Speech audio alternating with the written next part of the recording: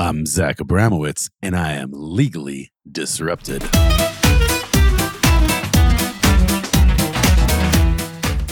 On this week's episode of Zach Abramowitz is Legally Disrupted, we speak to the one and only Otto Miguel Hanson, founder of TermScout. Disclosure, I am an investor in this amazing company, and Otto shares his vision for TermScout with us. We also talk about how tech companies are having to pivot in an age of ChatGPT. We talk about how TermScout is doing that, and then we talk about Otto's seamless transition from lawyer to tech entrepreneur. Let's get disrupted. What is TermScout, and why did you start? Why did you go out to build TermScout? Let me set the table with a little bit of background on who we are, what we do. So, look, TermScout came about when I was practicing law at a large regional firm in Denver, and a client who I respected very much came to me and said, Otto, as our lawyer, I want you to change our contract, and I want you to make it really, really aggressive. Like, make it very one-sided. We win and our customers lose. And I said, oh, interesting. Okay, why are we doing this? And he said, we looked at the data and it's very clear. No one ever reads our contract. We have a one-to-many contract. It's one contract that's getting signed over and over and over again. And no one opens it. No one ever reads it. So therefore, might as well. We should make it as aggressive as humanly possible. And there was something about that, mentality that I didn't quite jive with, but setting aside the moral issues there, the realization that I had was that that's actually the very rational thing to do. And as I zoomed out of that specific transaction and started looking at all the other contracts I was negotiating, I was a technology transactions attorney in the corporate group. So I was doing a lot of software licensing deals. And I was, this attorney in this big firm that was in the middle of these transactions. And I quickly realized that opportunistic attitude that my client very explicitly expressed was actually the status quo that we live in today. That's the standard norm. That's the standard attitude. If you find yourself in a position where you're drafting a contract that thousands or millions of people are going to sign over and over again, you quickly realize, wow, why would we do anything other than make this very one-sided? And so we live in this kind of convoluted world, this, I think, unfortunate world where there's an imbalance. And where there are imbalances, I think there are economic opportunities. And the big interesting part of this is, we live in a world today, Zach, you know this, we've talked about this, where contracts are omnipresent. They're everywhere. They govern virtually every transaction that we're a part of, whether it's downloading an app on our phone, purchasing a car, borrowing money, businesses, it's the same except on steroids because they're doing so many more transactions. I mean, billions and billions of contractual transactions. And contract law is kind of an archaic creature. Modern contract law came about in the 17th century. And one of the core doctrines of contract law, of course, is whether or not you read it, we don't really care. If you sign it, you're bound by it. That's a core principle of contract laws all around the world, basically. And that made a lot of sense in the 17th century, if you think about it, because back then, the average person might enter into just a few contracts each year. You're taking all the money you saved up to buy an asset. If that. And like that contract, you're going to read and you're going to understand that it is the instrument, that governs this big investment that you're making. It's a once in a lifetime or a few times in a lifetime instrument. And so it made sense, but fast forward the clock to where we are today, where the volume of transactions around the world is so high that actually we know that most people and businesses actually don't and can't read all of the contracts they sign. So here we are with this sort of old legal system that, frankly, there's not really a better legal answer to the problem because we need contracts. They're a very important mechanism that supports our economic system as we know it. If you signed, you signed. But, it can lead to disasters. It can lead to disasters because every contract we sign is a legally binding set of rights and obligations. And the obligations, well, if you haven't read them, how do you comply with them? And the rights that you get in contracts, well, again, if you don't know what they are, how do you exercise them? I mean, you're from Colorado. I'm sure you know there's the South Park, that mocked this concept where one of the kids has like signed and agreed to like the Apple or whatever terms of service it was. And it involves him having to like be part of a human centipede in this terrible prison. So it's like, well, listen, you signed on the contract. Didn't you think to review it? So that's because it's one thing to know that I'm selling you X for Y dollars. It's another thing to know how Y dollars compares to market. Because if it's way better than market, wow, that's really important context to help me understand whether this transaction is good. But if Y dollars is actually way more expensive than market, okay, that very much changes my perspective on what you're offering me. There's something very core and human about the belief that not wanting to get bamboozled. I don't know if people, realize this, that so much of what lawyers spend their time on is figuring out if their clients are agreeing to a contract or contract terms that are market. What's market, right? That is the primary goal of lawyers very often. And this can be, in a software services agreement, and it can also be in a major M&A. Nobody wants to do something where they feel like, the rest of the market did this, and then there was some special rule that applied to me. It's very human. That's why I say that. Well, it is. It's superhuman. I agree. And you're right. It's a dialogue that's happening between lawyer and client in almost every contract that's getting reviewed. And there's the human reason for it, Zach, but there's also maybe an even bigger reason, which is legal malpractice. Legal malpractice doctrine says basically, if you advise your client to do something and, the average attorney would have advised the same thing, cool, you're safe. But if you advise your client to do something and almost no other attorney would advise them to do it, that's dangerous turf to be in as an attorney. So when you review a contract, getting that market data, that's like your guide to how to stay out of trouble almost. It's like, hey, whoa, if the market data suggests that only 1% of people of this contract signing this type of contract agree to this provision, like, whoa, ding, ding, ding, I want to make sure I'm advising my client accordingly, right? And it may still make sense for that specific set of facts, right? I don't want to ignore the reality that the contract, you could have a bad contract that makes a ton of sense in a certain fact pattern because you need the service really bad, or, it's the only provider, whatever it is, like, contract's only one piece of a transaction, but still, as the lawyer who's reviewing it, you need to understand, how good it is, what the consequences are. And I think you need that market perspective as well to help you calibrate that analysis. This will be great if I get live investor updates. What a bomb. What an interesting peek behind the scenes that would be. Let me ask, what's the exciting update? What do I get to hear? Exciting update on TermScout right now is GPT-4, as you can imagine, has dramatically accelerated our business and accelerated the timelines for us to bring our vision to life. I was on a podcast actually just a few months ago. I played it for my team recently, and the interviewer asked me, he said, so 5 years from now, where do you hope TermScout is? And I said, I hope that in 5 years, you, in your capacity as an individual or a business person, can go upload any contract to TermScout and instantly understand what it means, how good it is, how it compares to market in an accurate and reliable way. And being able to do that well for any contract type, we used to think was 5 years out, because the way we used to train AI took a long, long time and was laborious and took a lot of investment. And we're at this place now where we can actually expand into many, many contract types way faster. And we're launching new contract types. Right now, we've got the ability to use AI to review 2 contract types on our app. But within the next 4 to 6 weeks, we're hoping to get 8 more contract types live. Including from 2 to 8, from 2 to 10, from 2 to 10. Excuse me, including convertible notes, safes, NDAs, lease agreements, stock option agreements, loan agreements, a number of contract types supported. We'll also have the ability. Actually, we just launched this.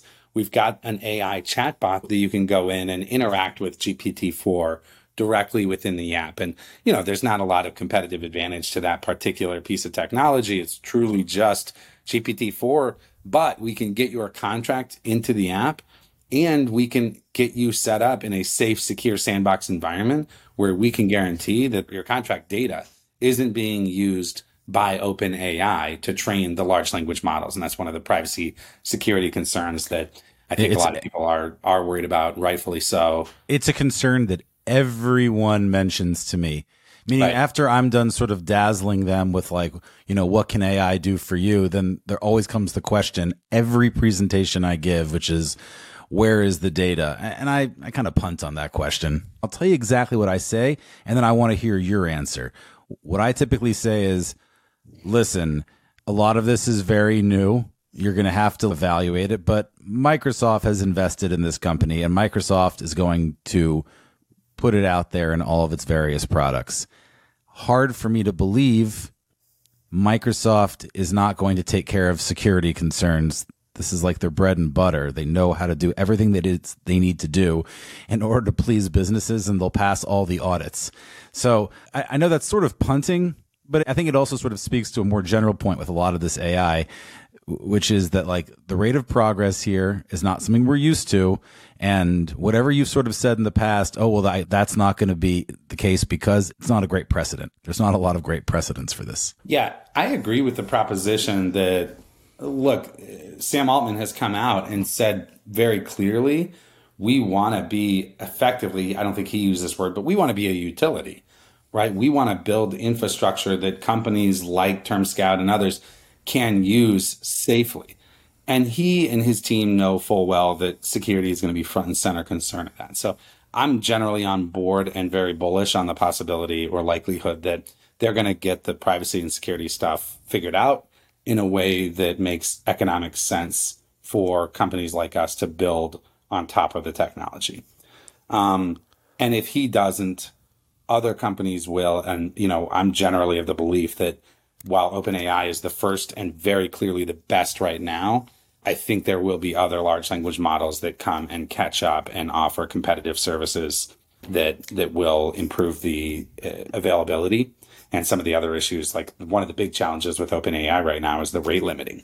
If you are using OpenAI's APIs, you have very serious rate limits in terms of how much data you can send to it and how quickly you can get it back. And it's a big challenge for every company building on top of OpenAI's APIs right now.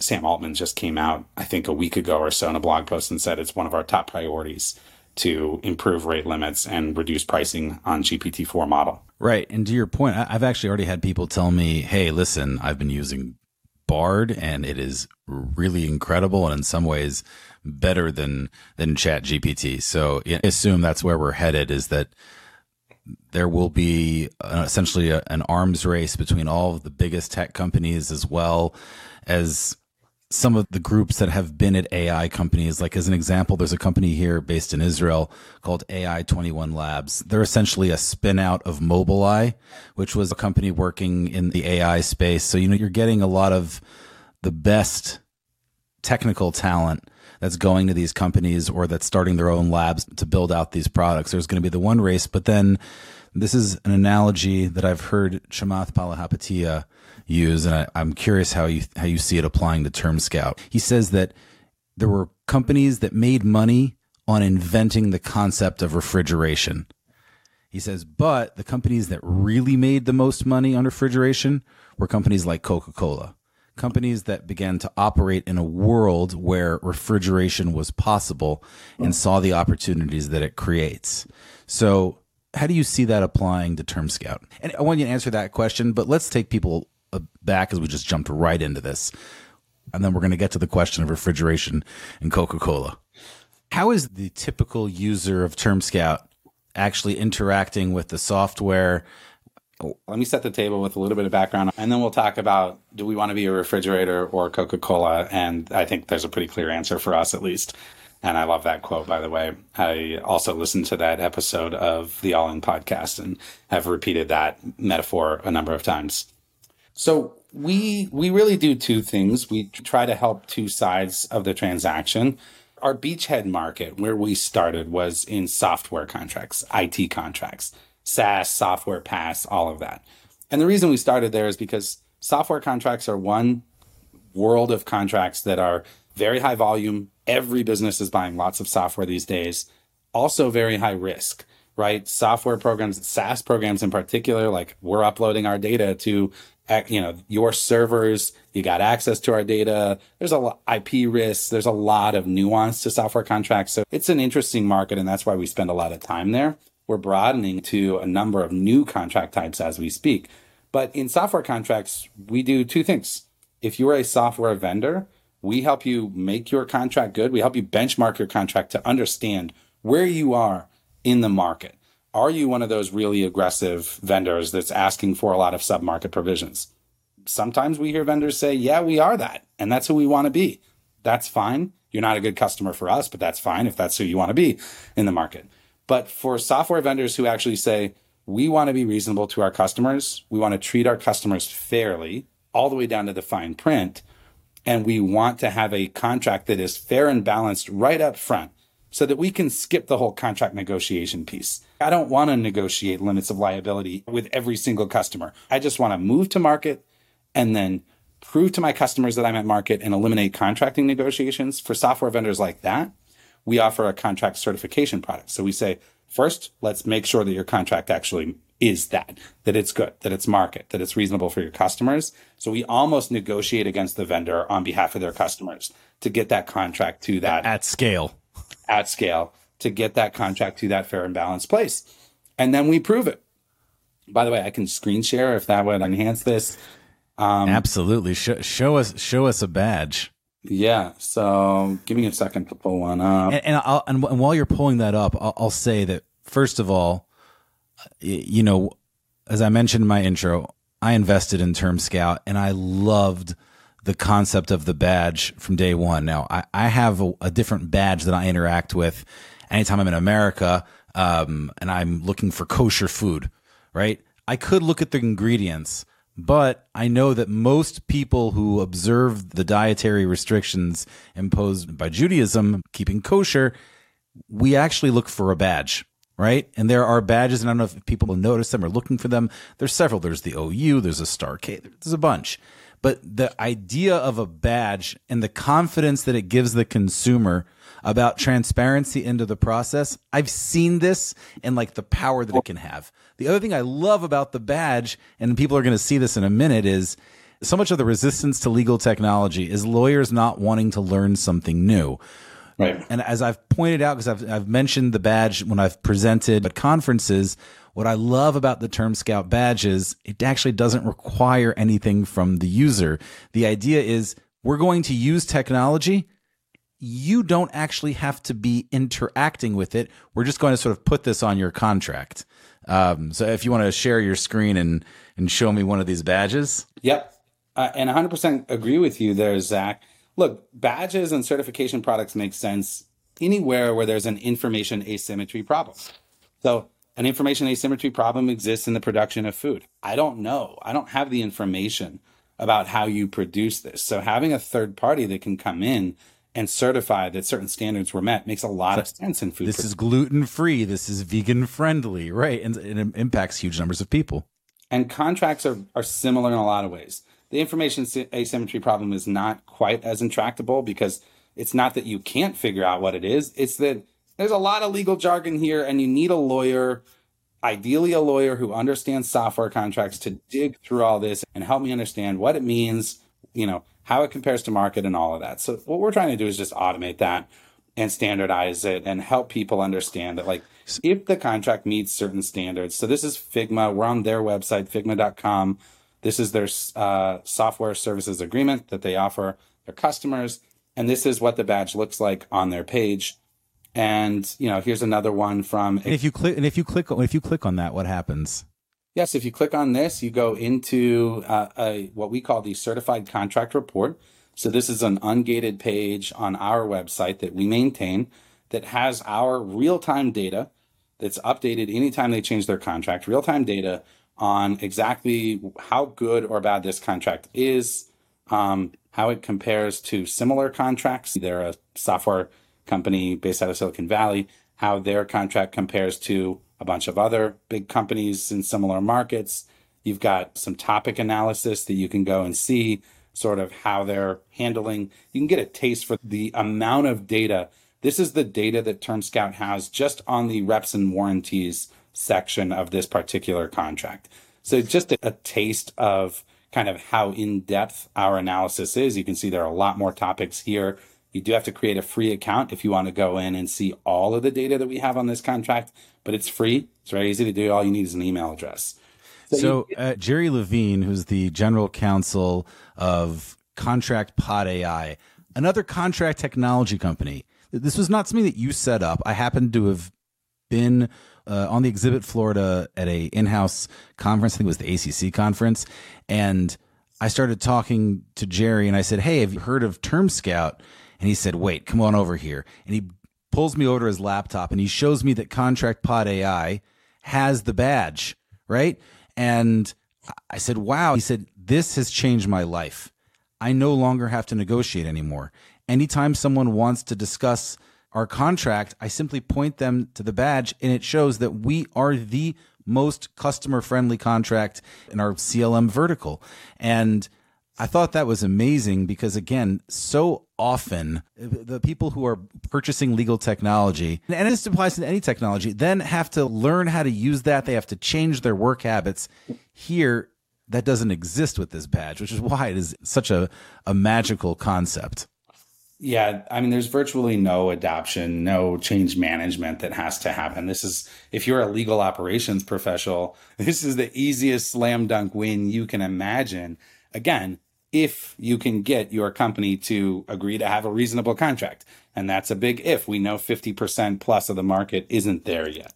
But, you know, for those that are, and you're right, Jerry's got a great contract, and do a shout out to Bond Terms Standard Cloud Agreement, which is what they base their contract off of. It's a great contract. It is a balanced contract. And the particular instance of that form of agreement that Jerry has put together is in the top 4% of all the IT vendor contracts we've looked at. It's a couple thousand vendor contracts. I mean, this is a very, very customer-friendly contract. So yeah, Jerry's getting a lot of value out of this because he and his sales team were explaining this to their customers this whole time. They're like, guys, you can sign our contract. It's okay. It's a reasonable contract. We're not those guys that are making really bad contracts out there. We promise. But their customers hear that with every software tool. That every sales guy says that. So to have some data to back it up, to actually prove it, is really a game changer for some of these companies. You know, exactly. So wait, hold on a second. I want to cut you off for a minute because you mentioned a lot of the work that you do on the vendor side. But now, what if I'm a big company and I sign agreements, and not every agreement I'm signing has the TermScout badge yet? We're going to get there. But in other words, let's say they're not all there yet. How then can my company use TermScout for contracts that don't have the badge? It's a great question, Zach. I want to give you one data point on the vendor side before we move over to that and answer what we do on the buy side of the house. So on the sell side of the house, I want to share, we talked about how it's really easy to implement. That's a no-brainer. It's an inexpensive product. There are very few reasons not to do this, except for, well, does it work? And so I wanted to show exactly, it's a great example of a company that tracks data on this really, really well. Their GC has been tracking this. Their deal cycles went from 44 days down to 9 days after implementing the badge. Like, that's the reduction in deal cycles that they experienced. And they did a really good job rolling this out. Like, they're in the upper echelons, I think, of certified customers, because some customers put the badge on and just kind of, let it sit there. Exactly went out and said, we're going to train our sellers, our account execs, on how to get the deal done on our paper. And by the way, we help our customers. We've got lots of training resources and sales playbooks to help you and your sales team figure out how to get the deal done on your paper. But the results that they got out of this were just remarkable. I mean, their GC told us that their legal team got a standing ovation at the sales kickoff call after putting this together because the sales team was so happy that the legal team had finally come together and become the sort of sales partner or business partner that every legal team wants to, aspires to, and promises to be. There's so many memes about the relationship between the sales team and the legal team are the deal killers. But here they accelerated it. It sounds like, I'm not, check my math here, but 44-9, that's like massive. That's a reduction in deal cycles. Yeah, that's wild. Yeah. Wild. There's just such a huge ROI on that. And you obviously, if you close a deal, 30 days sooner than you otherwise would have, you're getting it on the books 30 days sooner. You're getting 30 days of extra revenue. These are subscription SaaS products. So sooner you get it, the more revenue you're getting in that particular quarter, year, whatever it is you're measuring. So this has real world implications on the bottom line of the business. And the training really just has to be towards the sales team to let them know, hey, point them here, meaning that's what you mean when you say don't just leave the badge up, but actually tell your team to make this a part of the strategy. Exactly. Got it. So, okay, that's an amazing case study. And I'm just going to flex for you because I know it's not necessarily your way, but you have badged some of the biggest technology companies in the world, IBM, Datadog. You are working with some of the absolute top software companies out there, NetApp. Who else? We've got Figma, IBM, Airtable, Canva, Qualtrics, Avaya. The list goes on. You're right. We're super lucky to be working with some incredible companies that really are at the forefront of contracting efficiencies and contract balance contracts and the like. So these companies often find us, they see the badge somewhere and they say, whoa, we're a company that's trying to be fair and balanced with our contract. This seems like something we could use. So it's working really, really well. And yeah, we're really excited about this product. So let's then shift over for a moment. Tell me how we work if we're not on the vendor side, but if we're on the purchaser side. Yeah. So if you're a buy-side attorney in a company, so, procurement attorney, anything like that, you're reviewing lots of inbound vendor agreements. Our goal is to do the exact same thing we're doing, to give you the exact same data that we're giving our certified customers, but in a format that you can apply to any inbound contract that comes in. So I pulled up the OpenAI terms of use because it's a hot topic and a fun one to go look at, and a contract that we should all understand because we're all using it, right? And so I read it very, very carefully before I signed up. I'm sure you did, and so did we. And so the first thing you get when the whole idea of the buy-side services is you've got lots and lots of incoming contracts in your organization, and you need to triage those, right? You need to figure out which of these do need to go to legal for a careful review, which can be handled by procurement or contract managers or the business, depending on the size of your organization. But it's a triage solution, really. It's a way of helping you quickly sort those that are good to go for signature and those that are not. So the first thing you get when you upload a contract, we have 2 levels of review at TermScout 2. You can get a contract that's pure AI level of review, accuracy at ranges between 85 and 99%, or you can get a contract that's verified by human beings on our team. For more larger enterprise, more risk-averse organizations, a lot of our customers, end up using the verified service because they want to basically eliminate all of the risk that AI introduces. So we offer both those services. This is a view of the OpenAI the contract review looks the same, whether it's verified or predicted. It's just the accuracy that changes. So what you get when you upload a contract to TermScout is a rating. This rating is a pretty sophisticated algorithm that looks at basic hundreds and hundreds of substantive data points within the contract and rates the contract on favorability. And the idea here is to give you the quick gut check. Is this one of those companies that took the, hey, let's take a pretty one-sided we win, you lose approach? Yeah.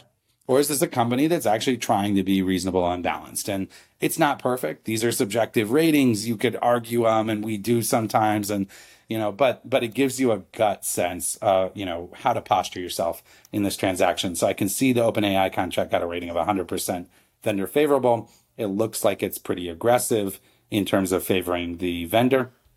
You got a term sheet here that quickly summarizes the key topics in the agreement, the limits on liability for each party, the indemnities, and the like. So, for example, the indemnification by vendor section, it says OpenAI does not indemnify the customer for any claims. So this is a pretty sub-market provision. We get market data in everything that we do. So we could go see how common is it for the vendor to not indemnify the customer for anything? Well, that happens 42% of the time in vendor forms. But guess what? When we look at negotiated contracts, only 8% of the time do customers actually agree that the vendor doesn't indemnify. In other words, vendors indemnify 92% of the time for something. So this is one of those things that if you're the lawyer, it's like, okay, now I've got the market data to suggest that if I recommend, I need to flag this for my customer. Like this is clearly sub-market. And ding, ding, ding, this is one of those things that I just want to make sure I'm not missing. So you've got this term sheet. My favorite feature, and Zach, I don't think you've seen this yet, but the Rare Clause Radar is a new feature we just launched. And it's really hyper-focused on answering that question of what are the rarest things in this contract sorted by who they favor. So I've got a list now that's rank ordered roughly by the severity of how good or bad it is for the party and the market data. And I can see, here's my hit list if I'm reviewing this contract as a customer of the things in this contract that I want to make sure that I look at and at least talk to my client about, right? No exceptions to the cap on vendor's liability. Customer indemnifies vendor for claims based on any breach of the contract. You've got some market data here to help you understand how rare these things are. You've got a lot more market data in the side panel if you want it. But you've got this hit list and you've got the few things that favor the customer. Again, just the fact that there are 23 rare clauses favoring the vendor and only 2 rare clauses favoring the customer says a lot about this contract. Liability is unlimited. Vendors is a varying liability cap. You've got a lot of really interesting data served up to you really quickly right here. I'll show 2 more features here. Playbooks. Well, hold on a second. I think there's every reason for every companies who are watching this, I assume are just going to get in touch. It's a great product. But I want to pause for a minute and I want to go back to the original question that I asked you that set off this whole what is TermScout business in the first place, which was I asked, we had the refrigeration companies that made a lot of money and then the companies that made money because refrigeration existed like Coca-Cola. Where do you see TermScout? Are you building refrigeration or do you think you're more in line with the Coca-Cola? We're much closer to Coca-Cola right now. In that metaphor, we're taking really incredible technology, OpenAI's technology right now, and we're building the best solutions we can build. And we're taking it a lot more than the last mile because there's a lot happening under the hood here to be able to do all of this, right? We're bringing in market data, we're fine tuning, we're making judgments using sophisticated subject matter experts to make judgments about what needs to be looked for, what's good, what's bad. There's a lot of value added on top of the refrigeration layer. And, if you'd asked me this question 9 months ago, Zach, I would have told you the truth is we're doing both because there wasn't an off-the-shelf AI model that was as sophisticated as GPT-4. I mean, that's just the truth, right? But then GPT-4 came out. It passed the bar, better than 90% of bar takers. Right. And it passed the LSAT. And we had some AI models that we had been working on and building and training in-house for a long time that were getting remarkable results. Frankly, we have some in-house AI models that are still outperforming GPT-4 on a handful of questions. The problem is it takes us a lot to go train those, right? It's a big investment. So we've effectively made a pivot towards Coca-Cola. Look, if someone else can build the technology underpinnings, if we don't have to build the refrigerator, great. We don't want to. We want to focus on our core mission is delivering solutions that help people understand contracts and make smarter, faster decisions about them. And if I can avoid building refrigerators, I absolutely want to. Right. And it sounds like from the example that you gave before, which is that you had 2 contract types that you were dealing with, and now you're at 10 so quickly.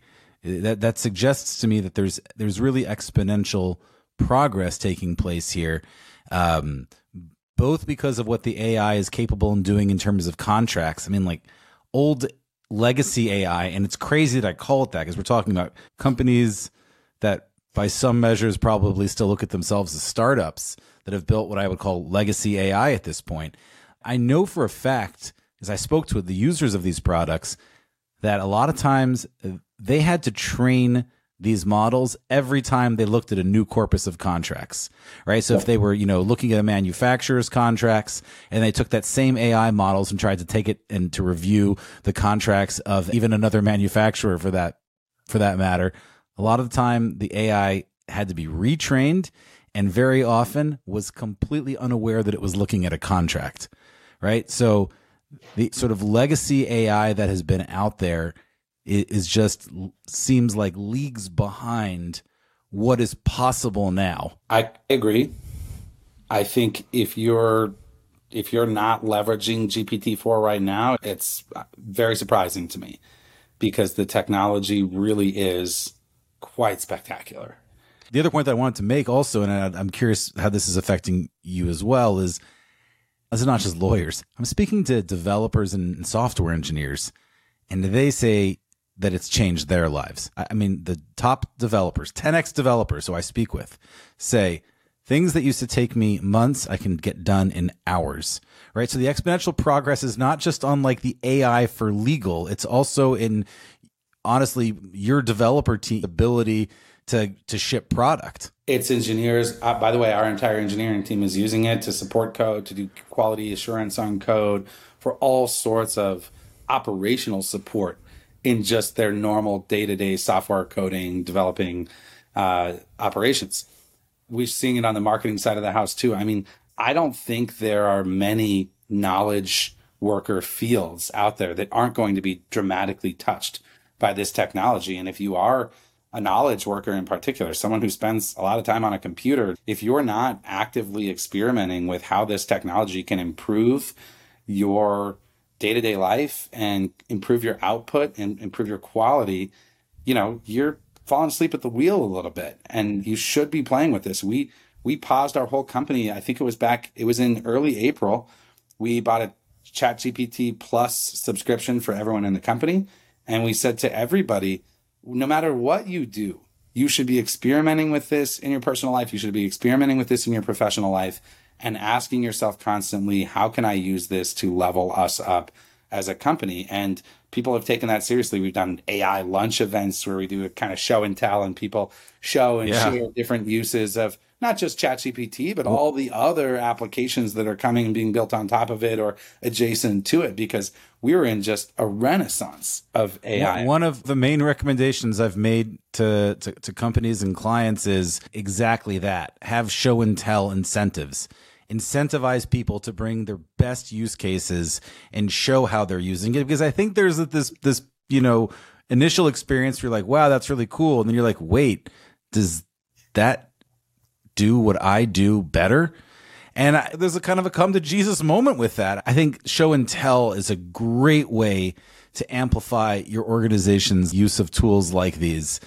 I also think that it's so interesting you said professional and personal, because a lot of lawyers that I speak to, say something to the effect of, well, I'm not going to use it to draft a contract or to draft a brief. And I say, okay, but there's a lot of things that you do during your day that are not specifically legal tasks, right? Like the example I love to give is trying to copy and paste text from a PDF to a Word doc. Everyone has done this. It's so frustrating to get it formatted. It's just lots of backspaces and enters and enter and backspaces. It's an incredibly frustrating process. Today, you copy and paste text from a PDF to a Word doc, and it looks ridiculous. You enter that text into ChatGPT. You say, ChatGPT, this is PDF. It knows what it is. You say, clean this up. It immediately knows what it's looking at and does that for you in seconds. So, yeah, maybe you're not drafting a memorandum in support of summary judgment, with ChatGPT. But let's say 30% of your other tasks you may be able to get done significantly quicker. And so, the fact that your entire team is using it is super interesting. So in other words, it's not just that it's empowering TermScout, the product, to go where it hasn't gone before and to do things that you thought would only be available in 5 years, but it's also powering your team to achieve like productivity and creativity that they simply may not have been able to do beforehand. Yes.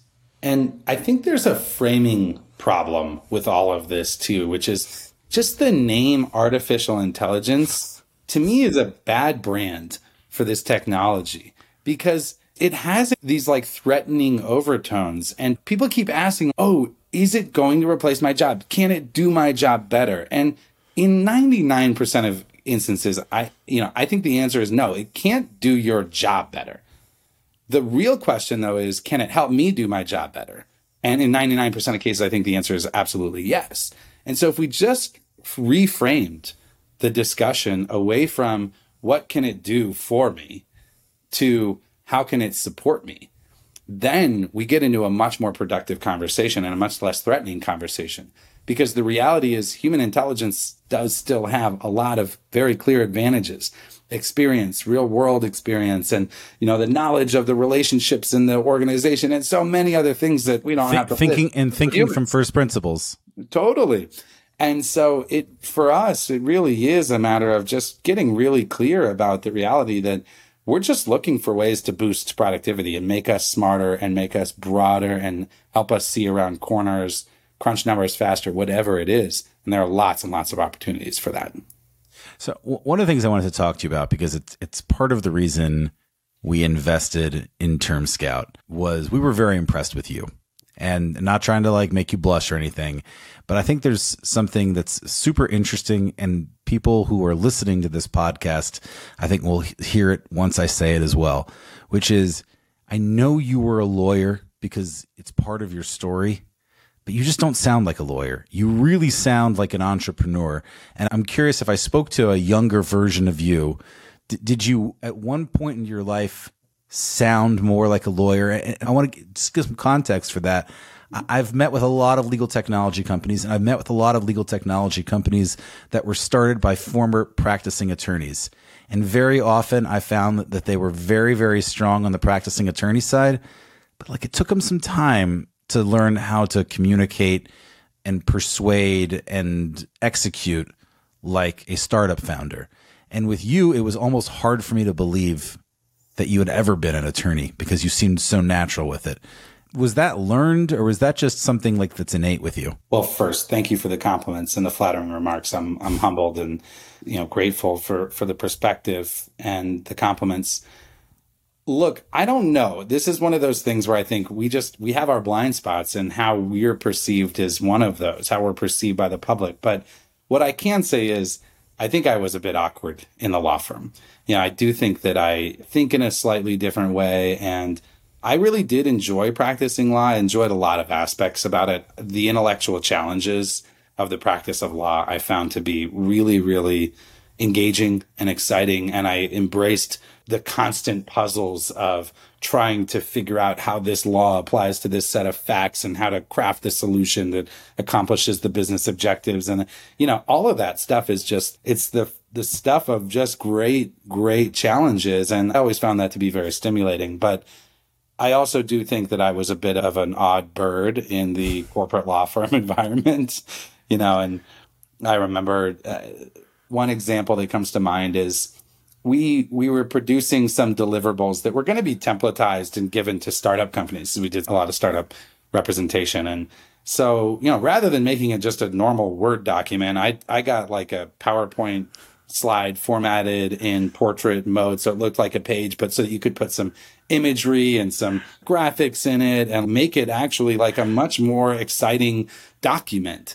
And I put it together and I had a lot of fun with it and showed it around. And the attitude was kind of like, that's just not really done that often. It's very unique, and that was kind of a bad thing in the practice of law. And this is not enough. It is hard to explain to people that law firm attorneys like already are overwhelmed and intimidated by PowerPoint. And again, I'm not making fun. It's not really part of the training, but it is new enough. And I know that I've seen this before. I've shown lawyers slides. It didn't take that long for us to build. and they were just blown away by them. Like, wow. And I'm like, guys, with a designer organize some logos effectively. I don't say this to them, but I'm thinking in the back of my head while they're like oohing and awing at these slides. It's like, this is way less difficult than some of the work that you do as an attorney. But I think it's fun. That's why I'm smiling as you tell the story about a PowerPoint that would have been perceived as like, so new and fresh, something that is basically a part of every single project ever done at a marketing agency by comparison. Totally. And it was a marketing-esque document. For me, it's just an illustration of the fact that I think my mindset is like what I like doing is I love process innovation. I love thinking in frameworks. I love the intellectual challenges of the specific things. But what I really love is thinking about what's the scalable version that actually levels us up a notch and then a notch again. And frankly, that's how I got into TermScout. I had that experience that I shared earlier with this client that, was so explicit about how aggressive he wanted to be with his contract. But I also had other experiences where like one client sent me the Salesforce standard agreement, and then a month later, another one did. And I looked around and I was like, oh, wow, if I just got this contract twice, how many other lawyers in Denver, how many other lawyers in Colorado and in the United States are reviewing this same contract over and over? How inefficient is that? Right? And these are public contracts. And it just kind of like a macro view of the whole thing. Totally. And when you start to think about that stuff, for me, it's really hard not to start thinking about, well, isn't there a better way? And there's got to be a better way. And so I think I got lucky because, as you know, I wasn't planning on starting a business. Once I got into the law firm, I was doing well by most measures and enjoying it. And I loved the firm that I practiced at. And the partners that I worked with were just really great mentors. And I wasn't trying to leave, but all those ideas were swimming around in my head, and I stumbled on this global legal hackathon really for business development purposes. I was thinking, hey, part of my job is to go and meet people and engage in the community and try to bring new clients into the firm. And so I went to this legal technology hackathon and ended up participating and ended up pitching this idea and ended up winning, and then winning on regionals and then winning the global finals. And it was like, oh, people like this idea that we concocted that hadn't even been incepted prior to this hackathon. But the hackathon took this, I think you're right, entrepreneurial spirit, put it in the right conditions to let the entrepreneurship blossom for a weekend. And then a couple of months through was the whole course of this hackathon. And by the end of it, got some real good feedback back from 3 panels of judges who all said, yes, thumbs up all around. This guy needs to go do this. So I want to ask you 2 more questions. The first is because you're now sort of TermScout on steroids, because you incorporated LLM, large language models, into what you're doing right now. When you started this company, I feel like you had a really, really specific focus: vendor side IT agreements and purchasers who are reviewing. And I know why you started there. Today, is TermScout only relevant for in-house legal departments, or is it now relevant for other parties? Great question. The way that I think about it is we built the tool primarily today to serve contract professionals, right? We want to serve everyone. Our vision is to enable anyone with a lease agreement or a stock option agreement, any kind of B2C contracts, to get value out of the tool as well. But that's a big bridge to cross. What a average consumer needs to understand and the type of handholding they need to understand a contract is a lot different than what someone who deals with contracts day in and day out needs. And so today the tool really is calibrated for contract professionals, most of whom work in-house. But we are starting to cross the Rubicon of adding in agreement types that work for consumers as well. Less because we want to go out and grab a bunch of consumers, more because we've heard from customers who use it in their professional lives for their whatever agreements and say, gosh, I really wish I could have ran my lease agreement through it too. We see people uploading lease agreements, and it doesn't work super well right now. So we're launching a handful of our first B2C contract capabilities next month, and we'll see how it goes. So my last question for you is, what has been the impact of the AI tailwinds for you? because one thing I've heard from other startups is that initially going into this year, they were expecting to have a very sort of difficult year, down economy, uncertainty, budget cuts. But they said that the last 6 months have really changed things and that there is now massive corporate appetite for AI, and in particular AI for legal, because if you're paying attention to the mainstream news headlines, not just to like legal tech news and artificial lawyer, but if you are reading the news, the one area that seems to get circled very often is like, wow, these large language models are really going to impact legal professionals. What has been the tailwind effect for TermScout? Are you seeing this kind of like increased appetite? We are. And we're hearing from companies over and over again now that, the GC is having weekly conversations with the CEO about how they're bringing AI into the organization. And therefore, the GC is having weekly conversations with their staff about what they're doing. And the staff are out finding the solutions. And yes, it's a really exciting time to be an AI company, in particular, a contract AI company. One of the pieces that's also really interesting that I hadn't anticipated is that it's not just the companies themselves, but also the providers that service those companies. So the ALSPs, for example, the staffing agencies, the entire sort of ecosystem is starting to look around and say, how can we incorporate AI into what we're doing? And so we're getting a lot of interest and projects from ALSPs, for example, who are coming to us and saying, we're really getting a lot of questions from our customers, and we really like TermScout. We really like what you do. And we really like one thing that's unique about TermScout is we're more of a point solution that's a lot easier for a partner like an ALSP to offer a managed service on top of.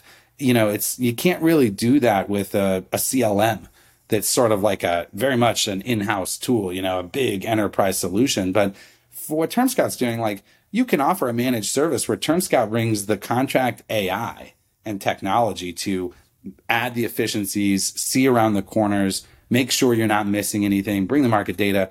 And then an ALSP can bring in the consulting services to build on top of that a managed service. Yeah, it looks really QC. Good. Getting a lot of exciting interest there. And I think that's starting to look like it might be a big part of our business. Otto, how can people learn more about TermScout? Check out our website, www.termscout.com for more information. Also follow us on LinkedIn. We post lots of market data and other fun things on LinkedIn to try to help share. And I was hoping that you would mention, because that's what I was going to say, is if you're not following the TermScout LinkedIn account is a must follow, especially for contract professionals.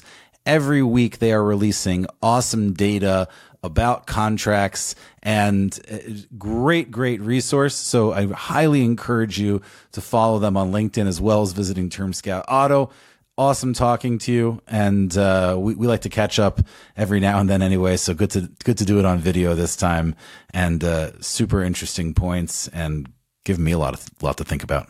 This was really fun. Zach, thanks for having me. Talk to you soon. Thank you for tuning in to Zach Abramowitz's Legally Disrupted. If you enjoyed today's episode, please consider leaving us a rating and a review on your favorite podcast platform. Don't forget to subscribe so you never miss an episode. La, la, la, everybody. La, la, la, la.